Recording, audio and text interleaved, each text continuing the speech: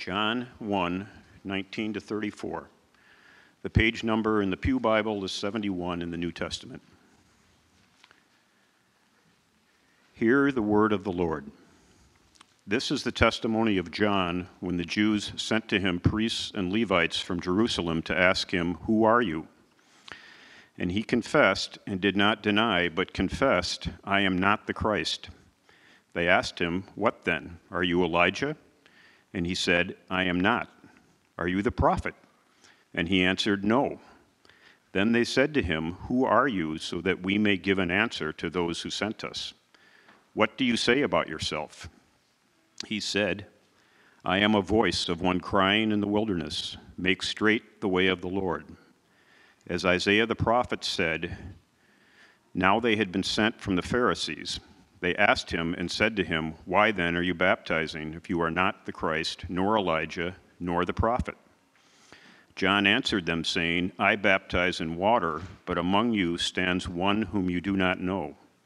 It is he who comes after me, the thong of whose sandal I am not worthy to untie." These things took place in Bethany beyond the Jordan, where John was baptizing.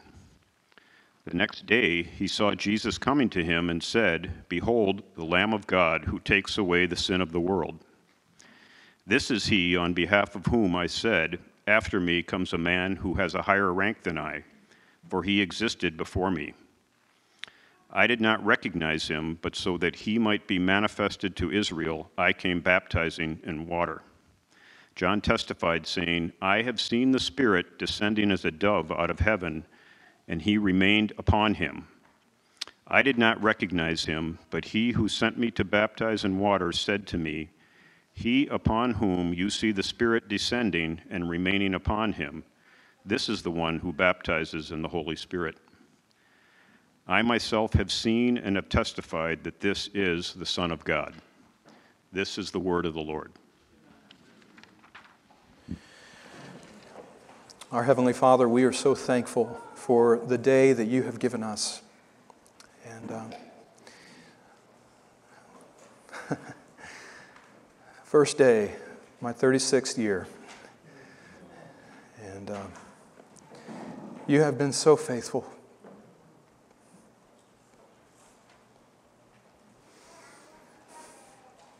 You've been so faithful, Lord.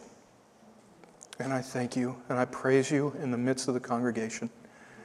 In the midst of the congregation, I have and I will continue to sing your praise, Lord. You have cleansed and sanctified me. You yourself have set me free.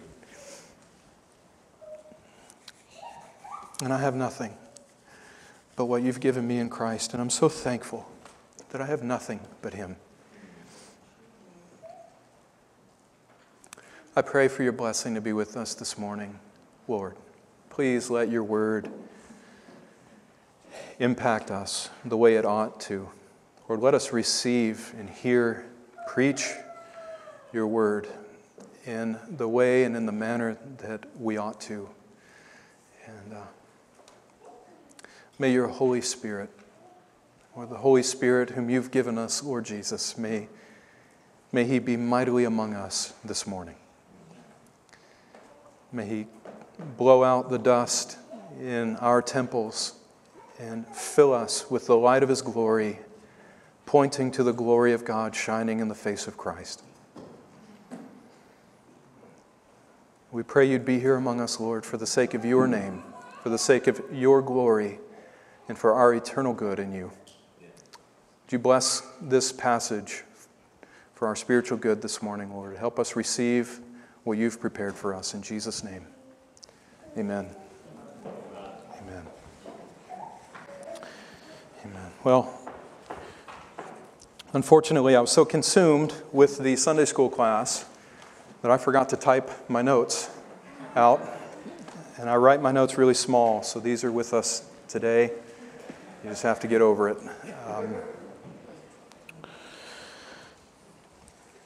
We're entering now into the next section of the Gospel of John, which is John chapter 1, verses 19 through 34. We've spent a number of weeks, I think it was 14 weeks, walking through the first 18 verses of John chapter 1. And we've seen many, many things in those verses, and we're going to see them again as we walk through the rest of the gospel. Now, John chapter 1, verses 19 through 34 begins a period of accounting for 1 week in the life of our Lord Jesus Christ.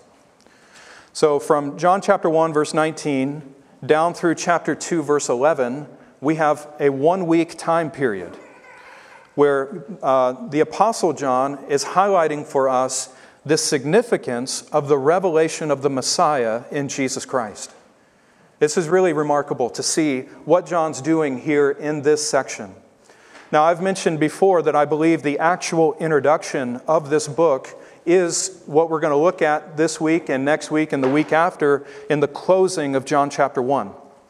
That this is really the invitation of the Apostle John calling us to come with him into this scene of beholding the glory of the Messiah. What we're being set up for at the end of chapter 1 is really, it's like the stage is being set for the glory of Jesus to be put on full display. And right now we're being invited to come and take our seats in the congregation of the saints and behold the glory that's been revealed.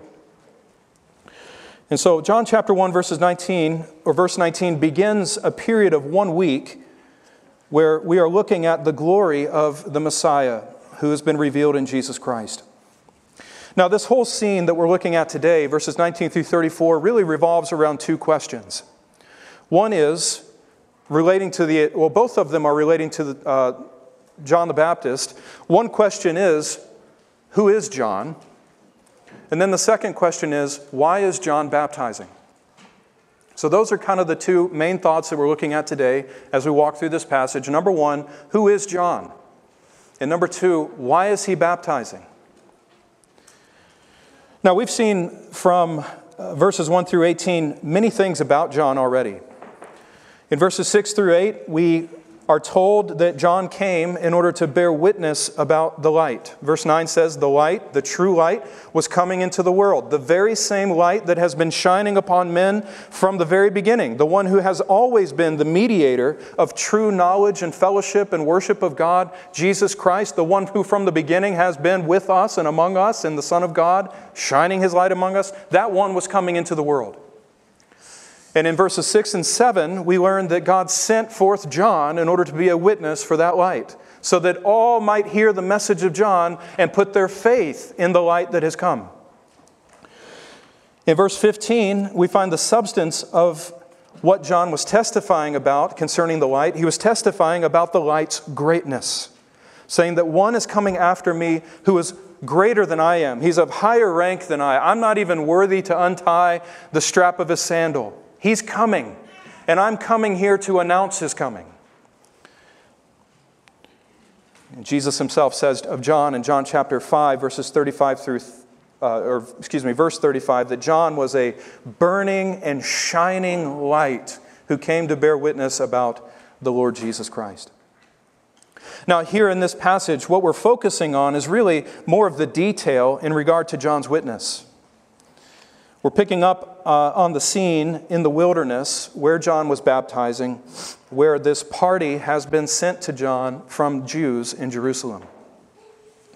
Now, the first thing that stands out to me, or the first thing that stood out to me whenever I was working through this passage, is the fact that John's ministry could not be ignored. The ministry of John the Baptist was not something that the people in the lands of Judea could ignore. In John chapter 1, verse 28, we learn that all of these events that John's writing about here in this passage took place in Bethany beyond the Jordan. Now, there's debate about where exactly this was, but I believe that this is at the archaeological site that we now know as Beth Bara.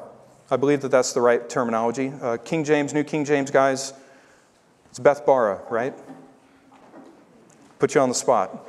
Yeah. You're like, wait, what? What'd you say? Are you saying something? Anyway, this location is about 20 to 25 miles east of the city of Jerusalem. So when you leave Jerusalem, you cross over tons of mountainous terrain, you go up just slightly and you hit Jericho, and then you continue to go across from Jericho over the Jordan River, you exit the Promised Land, the boundaries of the Promised Land, and right on the other side of that river, you have Bethany beyond the Jordan, Bethbara. Is that right? Yeah, thank you. Now in Luke, this is a place in the wilderness. It's not surrounded by people. You know, it's not a very bustling and busy location. It is out in the middle of nowhere. Now we learn in Luke chapter 1, verse 80 that John actually grew up in the wilderness. This is where he was raised from his childhood. And in Luke chapter 3, verse 2, this is where John was when the word of the Lord came to him and called him to begin his ministry. He was out in the wilderness. Now, what's remarkable to me is that even out in the wilderness, the faithful ministry of John created such a stir that the people noticed 25 miles away. Now, it's hard for us to envision the impact of that because 25 miles for us, some of us drove 25 miles to get here this morning. With our technology and our ability to move around, 25 miles doesn't seem like that long of a distance, right? But think about anything that you've heard happening with one person 25 miles away that did not come to you through your phone or through the news on the television. It's pretty significant. When John hit the scene and he was faithfully ministering for the sake of the light, he hit it with a splash. This wasn't some quiet incident that was taking place out in the wilderness, just some small movement among a minority of people in the lands of Judea. This was a massive movement that had been struck by the Spirit of God through John the Baptist. And people took notice.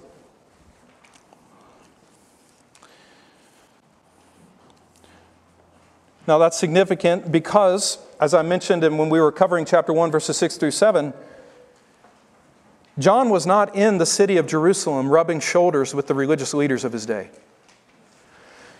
He wasn't trying to make connections in Jerusalem so that he could somehow gain an opportunity to declare his message to the Jews who were in Jerusalem.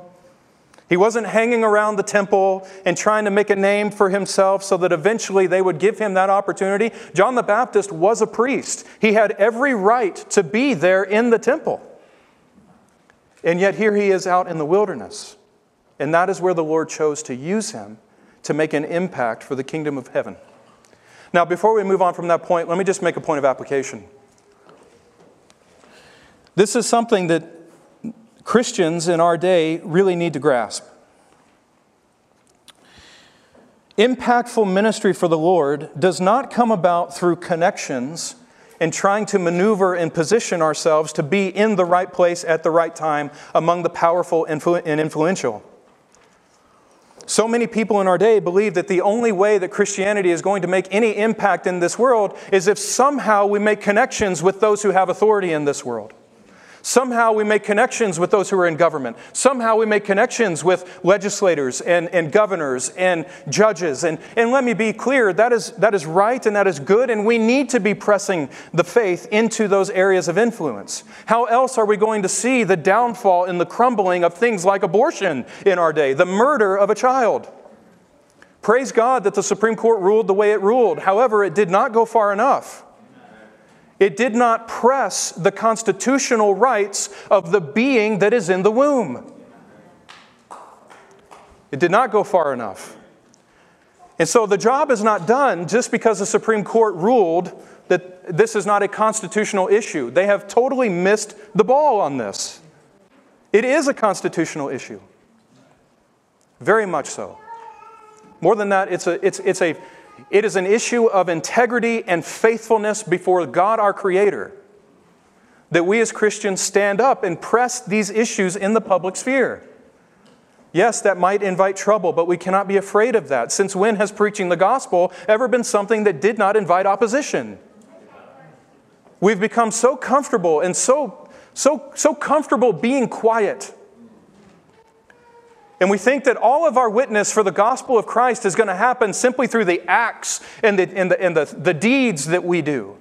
Now that's a very important part of our witness for Christ. We ought to let the light of God shine through the good deeds that we do. That's Matthew 5:16. It's very true. However, that's not enough. We have to preach the gospel. We have to preach the truth. We have to make the truth known and press the truth in upon a dark, loving culture. And they're going to hate it.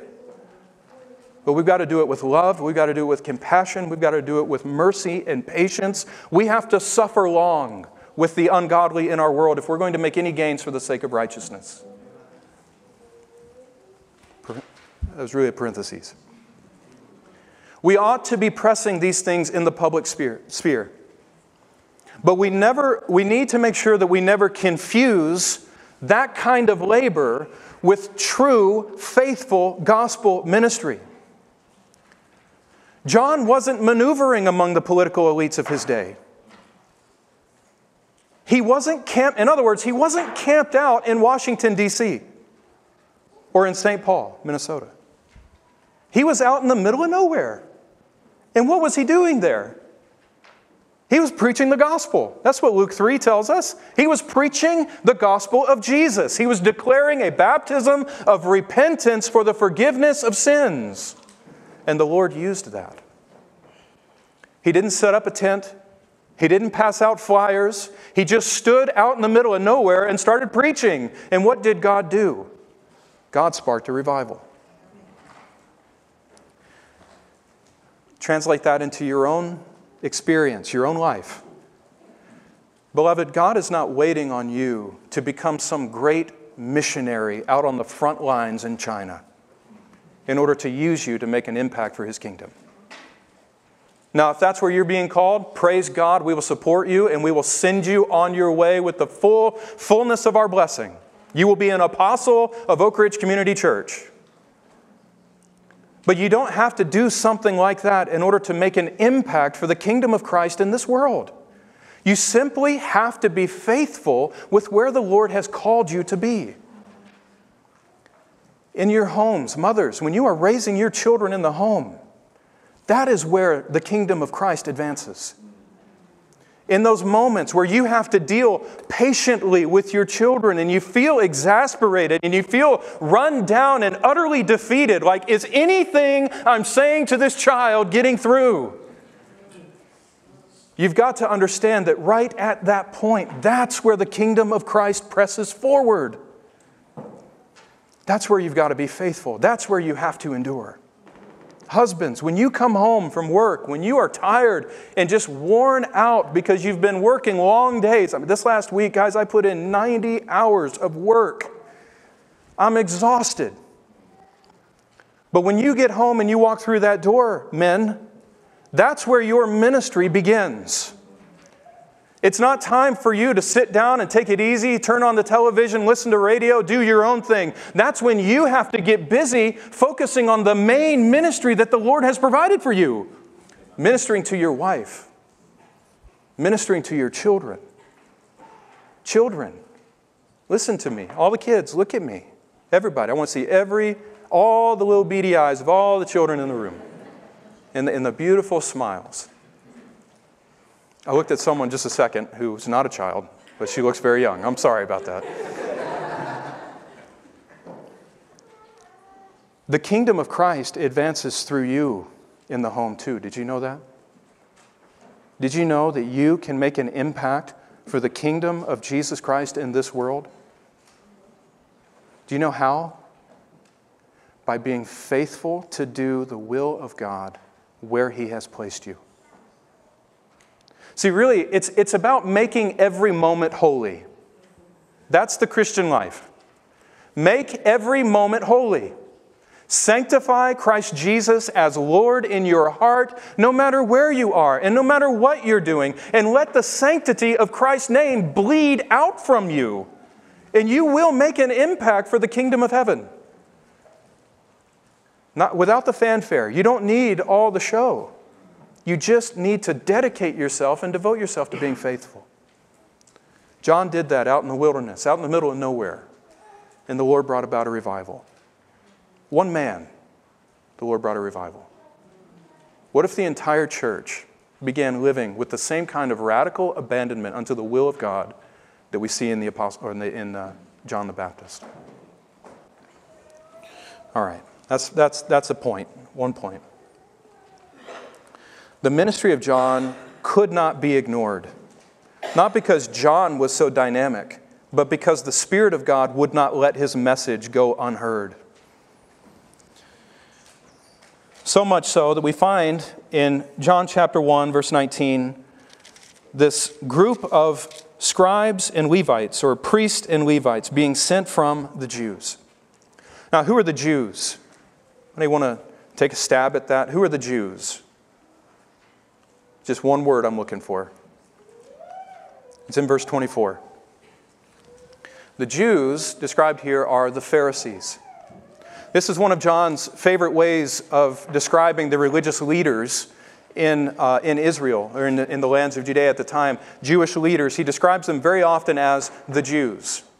And so we'll go through long sections in the Gospel of John where the religious leaders are only identified as the Jews, in distinction from the Jewish people.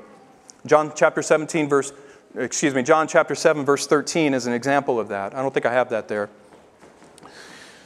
But the Jews were these Pharisees in Jerusalem. And they had heard about what was going on with John out in the wilderness. And so what do? They send a delegation. They send an investigative party to go find out what's happening with John out in the wilderness. Now, this is not, all the evidence seems to point to the fact that this is not the first interaction that the Pharisees have had with John. If you remember, the Gospel of John is unique in its presentation of the events of Jesus' life. It's not like Matthew, Mark, and Luke. Why is that? It's because Matthew, Mark, and Luke were written earlier than the Gospel of John, and John is not trying to communicate the same information that's already been communicated in Matthew, Mark, and Luke. He's trying to fill in the picture a little bit more so that we have a fuller grasp of the glory that was revealed in Jesus. And so what we have here is probably an account with John the Baptist that took place after the initial accounts with John the Baptist that are communicated in Matthew, Mark, and Luke. Now, if you remember those accounts, in Matthew chapter 3, verse 7, for example, that's where John the Baptist calls the Pharisees and the scribes who came to be baptized a brood of vipers. He tells them that they themselves need to flee from the wrath of God. Now, that's a problem for the Pharisee, because the Pharisee believed that he knew the law of God, that he was in right relationship with God, that actually, you know what Pharisee means? Do you know what Pharisee means? It means distinguished or separated, divided from among the rest. So really, you could think of the concept of sanctified, made holy. They were separated unto God. That's what the name Pharisee is really communicating. And they actually believed that that was them. They embodied what it meant to be separated unto God, to be distinguished from the common people. And they believed that they knew the law and they knew how to fulfill it. You can see that in John chapter 7, verse 48 and 49, where they talk about the crowd that is kind of going after Jesus, beginning to follow him. And they say, has any of the Pharisees believed in him? No, they haven't believed in him. But this crowd, which does not know the law, is accursed. And you can see in that this assumption, the crowd may not know the law, but we do. We know the law, and we're not following after this guy who claims to be the Messiah. Right. So they not only believed that they upheld the law, but they also looked upon the normal, everyday, average people with disdain. And so when John calls them a brood of vipers, and he says to them, you are still under the wrath of God, and you need to flee from that wrath if you're going to be in a right relationship with God, they didn't take that very well. What we have here is them following up, probably, on that incident.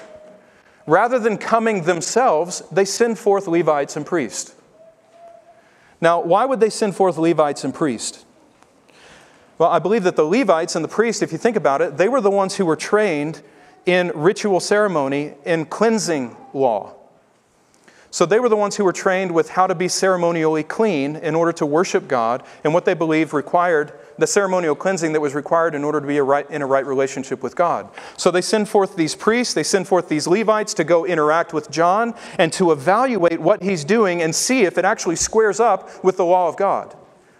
See, what they're trying to do is catch him. They're trying to discredit his ministry. That's what's happening here.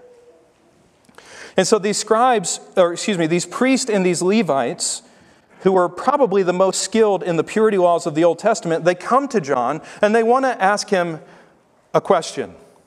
They want to ask him, who are you, John? Specifically, there are three things in mind.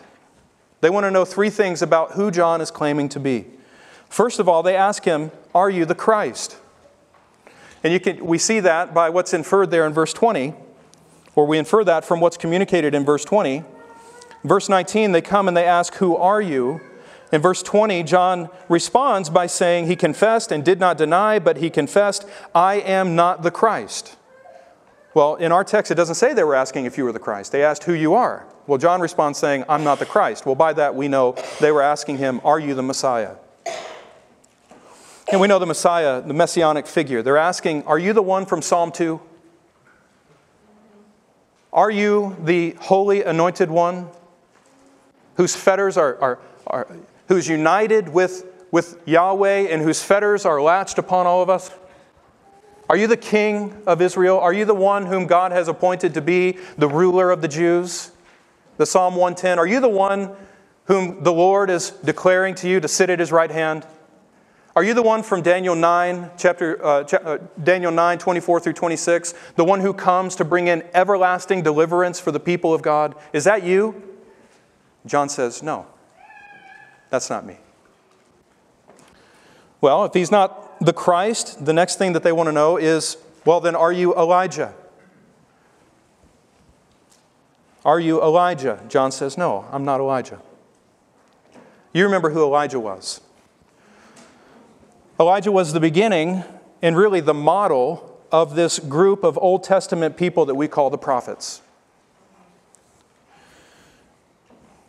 In 1 Kings chapter 18, verse 21, we find Elijah appearing in Israel at a time of corruption and great idolatry, coming to the people of Israel and calling them to return back to faithfulness to the Lord. Turn away from Baal and come back to Yahweh. If Yahweh is God, then serve Him as God. That was Elijah's message. In Malachi chapter 4, verses 5 through 6, the Lord had promised that before His coming in the Messiah, Elijah the prophet would come again. He would reappear. And so with that in mind, these priests and Levites are asking John, "Are you that Elijah? Are you the Elijah that was promised right here? Have you come? And are you the Elijah?" John says, "No, I'm not." Now that presents a problem. Because in Matthew chapter 11, verse 14, Jesus clearly identifies John as the prophet Elijah who was to come. So are John and Jesus not on the same page here? Do they have two different conceptions of who John the Baptist is? Well, no, that's not the case. John knew full well that he was the fulfillment of Malachi chapter 4, verse 5. He knew that because of what the angel Gabriel said to his father. He knew that because of what his father said about him at the end of Luke chapter 1. He knew that he was the fulfillment of this prophecy concerning Elijah the prophet. But he did not say that to the Levites and priests, because what John meant by being the fulfillment of Elijah is not what they understood the fulfillment of Elijah to be. So he was not going to lend himself to their misunderstanding of the coming of the prophet of Elijah. This really has an important application to how we interpret Old Testament prophecy. The scribes and the Levites and the priests, the Pharisees, they interpreted Malachi chapter 4, verses 5 through 6 literally. Meaning, they interpreted this passage as literally speaking of the physical return of the actual man, Elijah. Now, Luke chapter 1, verse 17 makes clear that John fulfills this prophecy not because he is literally the man Elijah, but because he comes in the spirit and in the power of Elijah. You see that? It's not a literal fulfillment that Elijah was going to come back down out of heaven and minister among the Israelites. It was that one was going to come with the same quality and the same flavor and the same flair to his ministry that the prophet Elijah had. He was going to come in the spirit and in the power of Elijah. Now, the application point there, we need to be really careful when we're interpreting the Old Testament.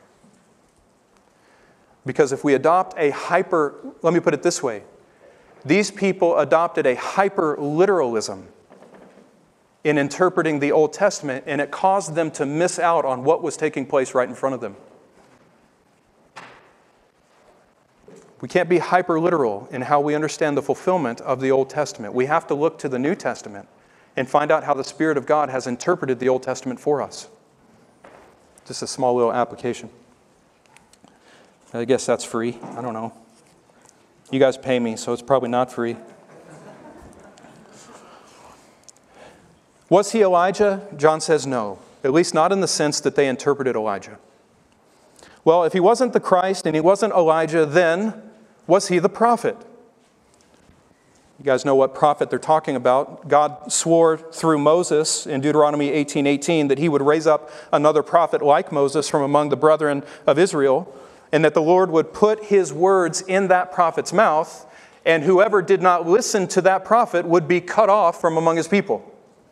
So here the Levites and the priests are coming to John the Baptist and they're saying, okay, if you're not the Christ and you're not Elijah, then are you the prophet? Are you the one that the Lord spoke about back in Deuteronomy 18? And John very resolutely says, no. No, I am not. Now, what's interesting here in John's responses to the Levites and the priest is that John is answering their questions, but he's not giving them the answer that they're looking for. He's telling them the right answer to their questions, but he's not giving them everything that they want. Why is he not doing that? Well, because he knew that they were not seeking true answers in faith from John. They weren't truly trying to understand who he was and why he came and what it means for their relationship with God, what the Lord was speaking to them through John. They were coming to him in order to discredit his ministry and set a trap for him. It's the same thing they do with Jesus later on in the gospel. Now we can see how exasperated they were with John in light of all his answers in verse 22. When after he says, nope, I'm not the Christ, nope, I'm not Elijah, no, I'm not the prophet, they said to him then, who are you? So that we may give an answer to those who sent us. What do you say about yourself? You can hear frustration in those questions. And John answers them saying, well, if you want to know who I am, then hear what I say. I am nothing. I claim to be no one. I am only a voice.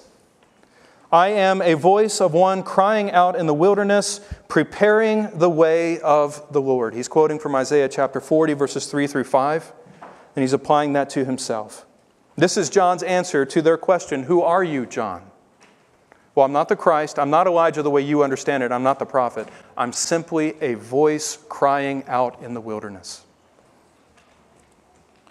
Now, a question that comes to my mind after looking at that is, why were these men so concerned to know who John was? Why were they pressing him like this in order to find out who he was? Well, I believe that the answer to that is found in what John was doing. In their minds, what John the Baptist was doing out in the wilderness required a special kind of authority. It required that the person doing what John was doing needed to be someone very important, someone who had been declared to be sent by God because of the radical transforming work that John was declaring needed to be done. See, John was pressing in upon these people for reform. He was calling them to the carpet and he was saying, listen, your entire construct of religion is false and you need to repent of all of it and come back to the Lord. Well, the question in light of something like that is, well, who are you to say such a thing? Are you the Christ? Are you the one whom the Lord's going to send to be our Savior? No, I'm not. Well, then who gives you the right to say something like that? Well, are you Elijah? Are you the one that came and called Israel back to the Lord at the prophets of Baal? No, I'm not him. Well, then why are you calling us back to Yahweh in the same way? Are you the prophet? No, I'm not. Well, then why should we listen to anything you have to say? Because we know the Lord, and you're saying that we don't know the Lord. Why should we listen to you? They immediately turn from asking him who he is to why he is baptizing in verse 25. They ask him, well, if you are not the Christ and you are not Elijah nor the prophet, then why are you baptizing? Why are you doing what you're doing if you're not any of these men? Well, John answers that really in two ways. The first answer he gives is really in his answer to the first question. Why is John baptizing? Well, he's baptizing because he is seeking to make straight the way of the Lord. He is seeking to prepare the hearts of the people to turn to the Lord when he comes. According to Luke chapter 3, verse 3, John came preaching a baptism of repentance for the forgiveness of sins. Verse 4 makes clear that verse 4 makes clear that this is the way that he was going to be making the Lord's way ready. This is how he was going to be preparing the people for the coming of the Lord. It was through this baptism of repentance for the forgiveness of sins. Now, why would a baptism like that be so disturbing to the Jews? They had practiced baptism for decades, for centuries by this point. Baptism by immersion. They had called, if you were a Gentile and you wanted to convert to Judaism and become one of them among the people, they would call you to submit to a baptism by immersion. And what you were doing in that baptism is you were renouncing all of your Gentileness and you were rising up to walk in a new life attached to a Jewish heritage. They'd been doing that for centuries. That's what it meant to make them a proselyte, right? To go out into the Gentile nations and bring them in to the fold. What was so offensive about John's baptism? What made it so unique from what they were doing prior to that? Well, what was so unique and what was so offensive was that John was taking something that they had directed towards the Gentiles, and he is turning it towards the Jews and saying, you have to do the same thing if you're going to be in a right relationship with God. In Luke chapter 3, verses 7 through 9, we read of him calling the Jews a brood of vipers. That is, they were descendants of snakes. That's pretty vivid imagery. Right? Who is the greatest enemy in all the Bible? It's the snake that appears in Genesis chapter 3. And here John is calling them descendants of snakes and saying, you need to repent if you're going to be made right with God. He says, the wrath of God is abiding on you. And we see that in the way that he describes it. He says, you need to flee from the wrath of God that's coming. He says that they needed to flee. And pay attention to this. It's not that they needed to flee to the temple. It's not that they needed to flee to make sacrifices. It's not that they needed to flee to the high priest in Jerusalem or to the traditions that the Jews had set for following after the Lord. What they needed to do was to flee to God by adopting a lifestyle of repentance. And if they didn't do that, John says the axe of judgment is already in God's hand and is set at the root, and it is ready to chop down every tree that does not bear good fruit and throw it into the fire. That language there that John's using of chopping it down, cutting it down, throwing it into the fire, that's all language that is describing the wrath and the judgment of God from the book of Isaiah. So in Isaiah chapter 6, it talks about the majority of Israel being cut down until there's nothing but a stump left. And the stump is that which is holy. Right? Or Isaiah 66, it talks about the Lord pouring out His wrath upon the nations. It uses language of fire, pouring out upon them fire as His rebuke to them. What John is doing is he's taking these descriptions of the wrath of God against the enemies of God, and he's directing them right at the Jewish people, and he's saying, you are these enemies. You need to repent. You are the one that's going to be chopped off if you don't turn. That's offensive. You guys following me? Are you with me? Okay.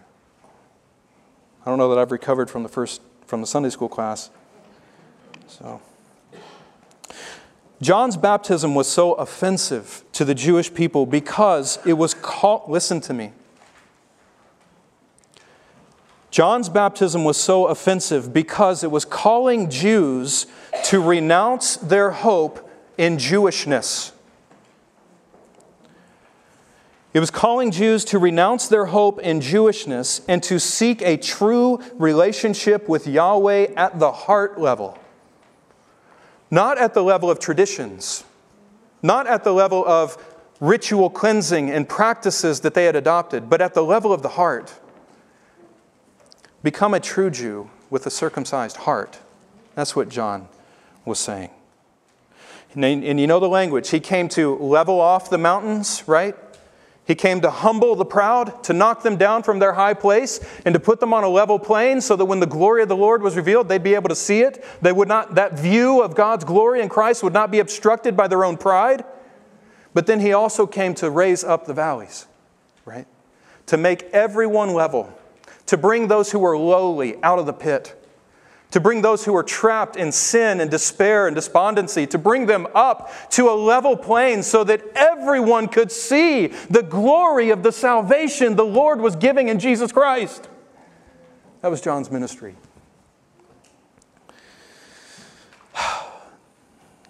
Oh, man.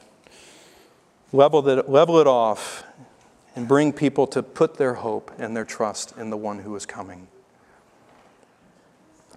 We even see John calling the Jews to renounce their Jewishness, their hope in being Jewish, I should say, in order to have a right relationship with God. We see that even in the location where John the Baptist is. And this is really interesting. I thought this was pretty cool. You may not, but it was pretty interesting to me. I've got some maps there, Hans. Do you see those?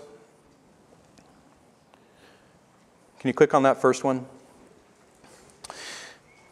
It says in John chapter 1, verse 28, that these things were happening in Bethany beyond the Jordan. Now, you know what else happened at Bethany beyond the Jordan? Right at that location? You can't read this. Man, I'm just not good at judging this, am I? It says, I don't have my pointer. It says that one right there, it says, Elijah taken up by whirlwind into heaven. Do you see where it's pointing? So you've got the black dot over here, which is Jericho, and you just go straight east, and that's where they believe Elijah was taken up by a whirlwind into heaven. And they get that from the text in 2 Kings chapter 2, I believe, or chapter 1 and 2. Now, go to the next slide. Guess what happens to be right at that same location? Oh, yeah, you definitely can't read this. So this was taken off of Google Maps. Right here is Jericho, the darker blue or whatever that color is. And then right where that arrow is, that's Beth Bara. That's the archaeological site where they found Beth Bara. That's the same spot where Elijah was taken up in a whirlwind. Let me throw another thing out there. So what does that mean as far as what John the Baptist is doing? Well, that means that he is just like Elijah.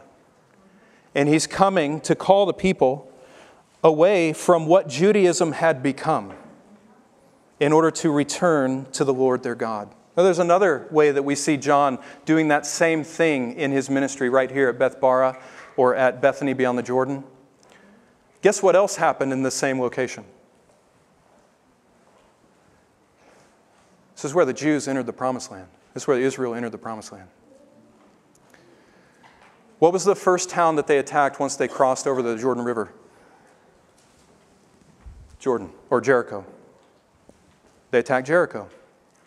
This is right where they crossed over. And so here, John the Baptist has positioned, by the direction of the Lord, by the movement of the Spirit of God, calling him to minister here.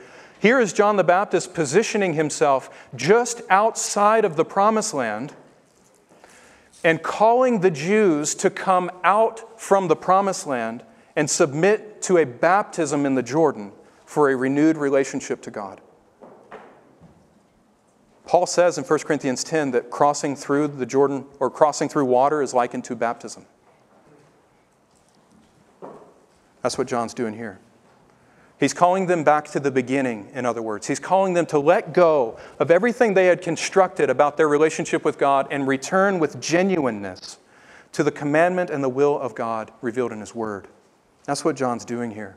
And that's why it was so offensive. I mean, imagine, this is dangerous. I don't have anything typed out. Who knows where I'm going?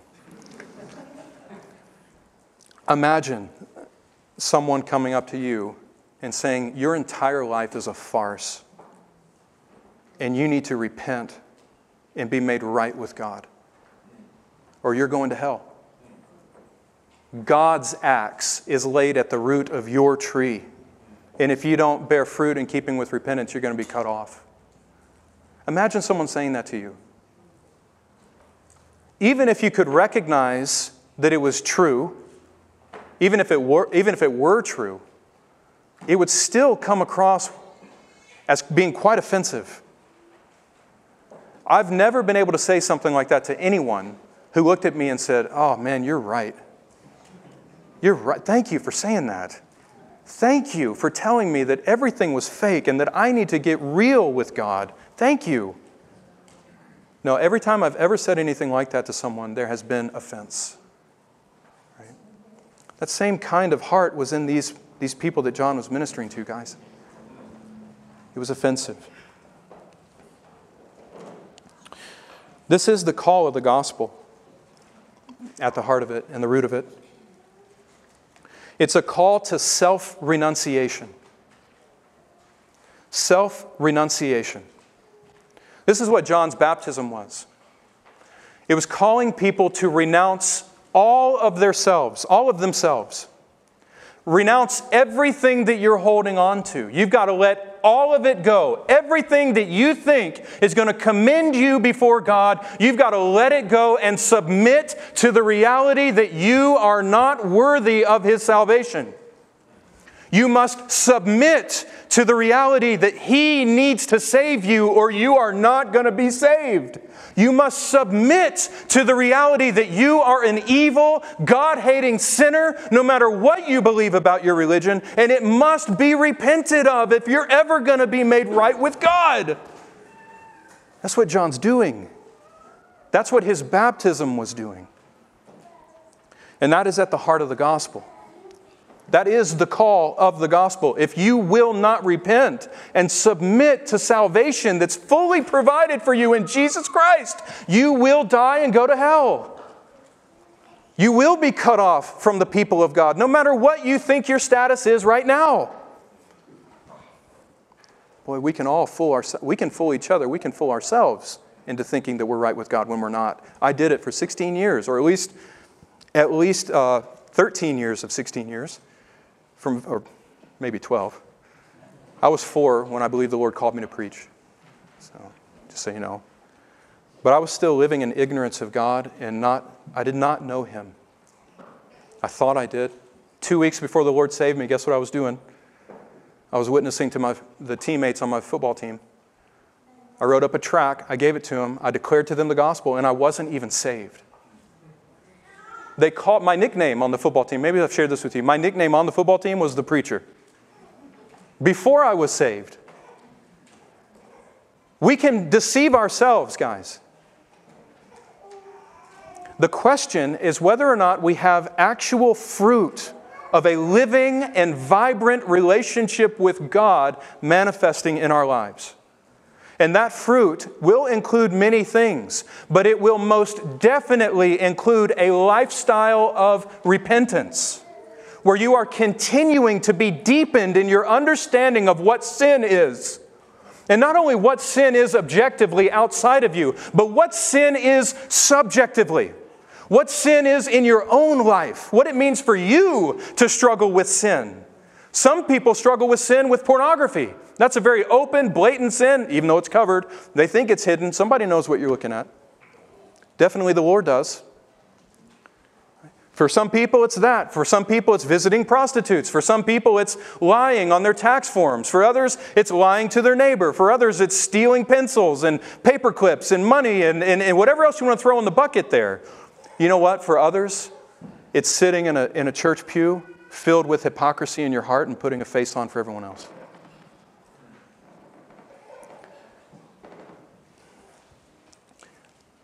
One fruit of being truly brought into a saving relationship with Jesus Christ is that He will not let you live in your sin. His name is at stake. The glory of our God is at stake in the way you live your life. You think He's going to leave that up to you to decide whether you want to follow Him or not? No. He will ensure that you follow Him because He will make you long to follow Him. Being united to Christ in the gospel, one of the fruits of that is genuine repentance. All right, now where was I? Secondly, as we come to a close, why was John baptizing? Number one, John was baptizing in order to make straight the way of the Lord and to prepare the people to receive the Lord. To renounce everything that they were hoping in that was not of the Lord, and to renew repentance unto Christ, unto Yahweh, and waiting on the one who is coming. There we go. Secondly, why was John baptizing? John was baptizing in order to reveal the one who was coming. He came baptizing, verse 27, in order to point to the one who was coming after him. Verse 30, he came to point to the one who was greater than John and the one who existed before John. And then in verse 33, I believe, or is it 31? Yep, 33. He came baptizing in order to manifest the one who would come baptizing in the Holy Spirit. Now this is significant. Follow me here. We're almost done. Okay? All right? Yeah? All right. John came baptizing in order to manifest who the Messiah was. You see that in verse 31 as well, where it says, John says, I did not recognize him myself, but in order that he might be manifested to Israel, I came baptizing in water. There's great significance of what John is saying when he says in verse 26, John answered, why are you baptizing? John answered them saying, I baptize in water. There's great significance to what he's trying to communicate there. It's really emphatic in Greek. I baptize only in water is basically what John is saying. I baptize in water. Now put that in the context of the offense of the Jews. John is baptizing in water, and he says in verse 26, oh, why am I baptizing? First of all, I am only baptizing in water. And if that is so disruptive to you, what will baptism in the Holy Spirit do? In the book of Acts, we see exactly what happens when the one who baptizes in the Holy Spirit has come. We see that when he pours out the Holy Spirit upon his people, he disrupted the whole Jewish religious system. We see that their rules and their traditions, their comfortable status quo of religion, even the whole world, it says in Acts, was turned upside down as a result of being baptized in the Holy Spirit. Ezekiel 36, God promised that this is exactly what He would do in the lives of His people. That His Spirit would cleanse His people from all of their defilement and from all of their sin and from all of their idols. He would fill them with such a love of God and such a love for God that they would actually mourn over all the ways that they've sinned against Him. He would give His people a new heart and a renewed spirit, one that was no longer satisfied with status quo religion, but a heart that longed for the Lord and beat after His holy, righteous commandments. That the Spirit of the Lord would come and walk with them and lead them into walking according to the commandments of the Lord, and it would be their greatest delight to walk in that fellowship and communion with Him. That would be the fruit of the Holy Spirit coming upon God's people. Now, when that happens to a person, it is intolerably disruptive to the world.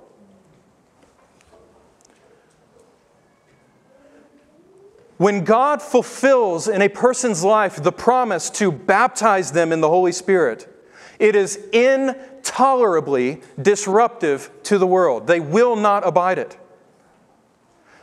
Much more so is it disruptive to the religious world.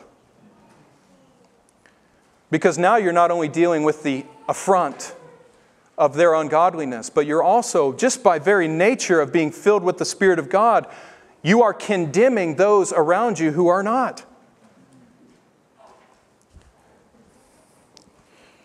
John says to these Levites and priests, you think that me baptizing in water is so offensive? You think that me baptizing in water is more than you are comfortable with? You just wait until the one who is greater than me comes. Wait until the Son of God comes, the one who will baptize His people in the Holy Spirit. That will be truly unsettling to you. That's what John's communicating to them. Not in a chaotic way, but it will be unsettling to them because it will bring the lives of God's people into right spiritual order. And that right spiritual order will forcefully confront the ways of the world. You need to understand that for you. Have you been baptized in the Holy Spirit? How would you know? How would you know?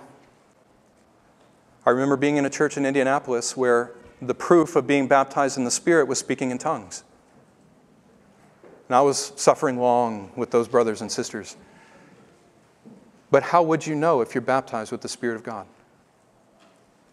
Is it speaking in tongues? Is it prophesying?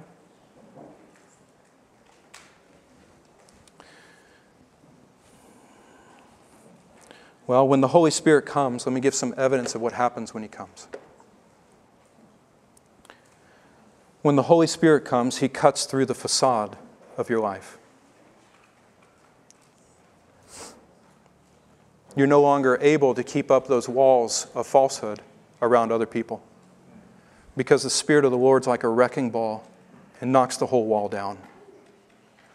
He finally exposes you for what you are and who you are.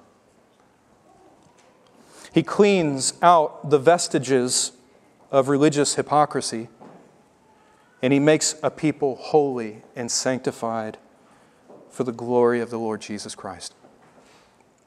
He keeps pressing upon us a lifestyle of repentance unto the forgiveness of sins. And even though that will never be accomplished or completed this side of eternity, it has been definitively begun in every single child of God.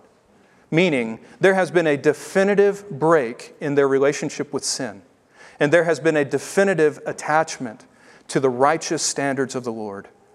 That is the fruit of the Holy Spirit being in your life. That is what the Holy Spirit accomplishes in us. And that's what John's getting at and saying, I baptize in water, and you think that's so offensive? You just wait until the Holy Spirit comes and sets the whole nation on fire.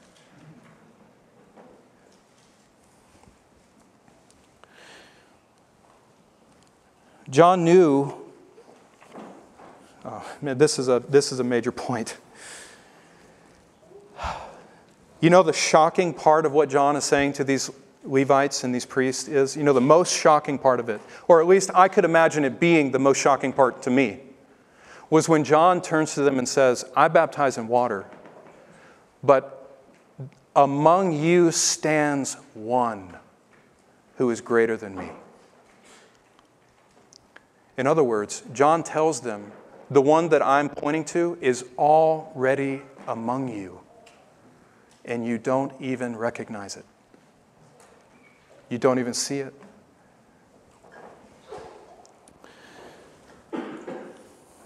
What an indictment against all of their self-proclaimed spiritual maturity and their conception of communion with the Lord.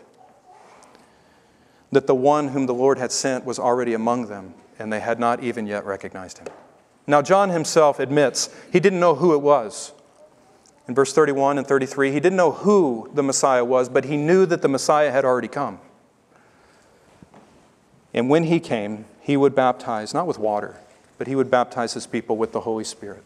Now, what would give Him the ability to baptize sinners like us with the Spirit of the Lord? Why was this one who was coming able to bring the Spirit of God, the Spirit of holiness, down into our darkness and immerse sinners in Him? Well, verse 29 says it plainly. Because this one is the Lamb of God who would take all the darkness away. He's the Lamb of God who would take away the sin of the world. And it's because of His work for us that the Spirit of God can come upon us and He can baptize us with Him. I pray that you know the joy of that reality, the freedom and the liberation that comes when the Spirit of the Lord comes upon you. May the Lord accomplish that more fully in each one of our lives and help us realize more fully the great work He's done for us in Christ. Would you pray with me?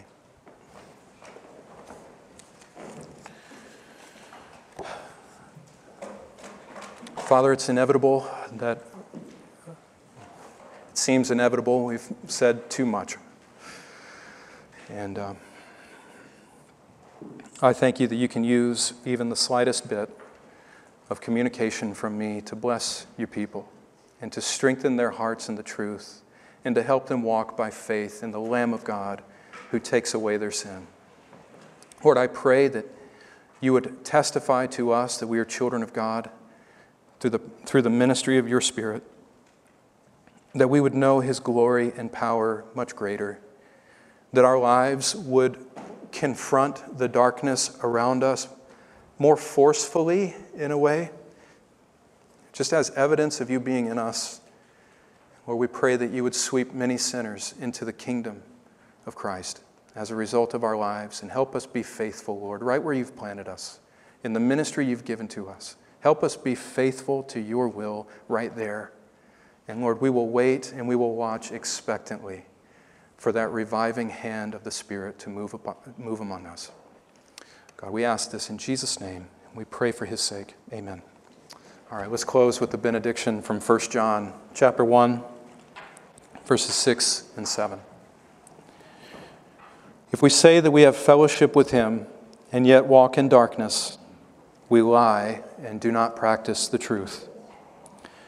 But if we walk in the light, as He Himself is in the light, we have fellowship with one another, and the blood of Jesus, His Son, cleanses us from all sin. Next week, we're going to come back to John 1:29 and look at the Lamb of God who takes away the sin of the world. Until then, may you walk in the fellowship of the Lord in the name of Jesus Christ. Amen. May you go in peace.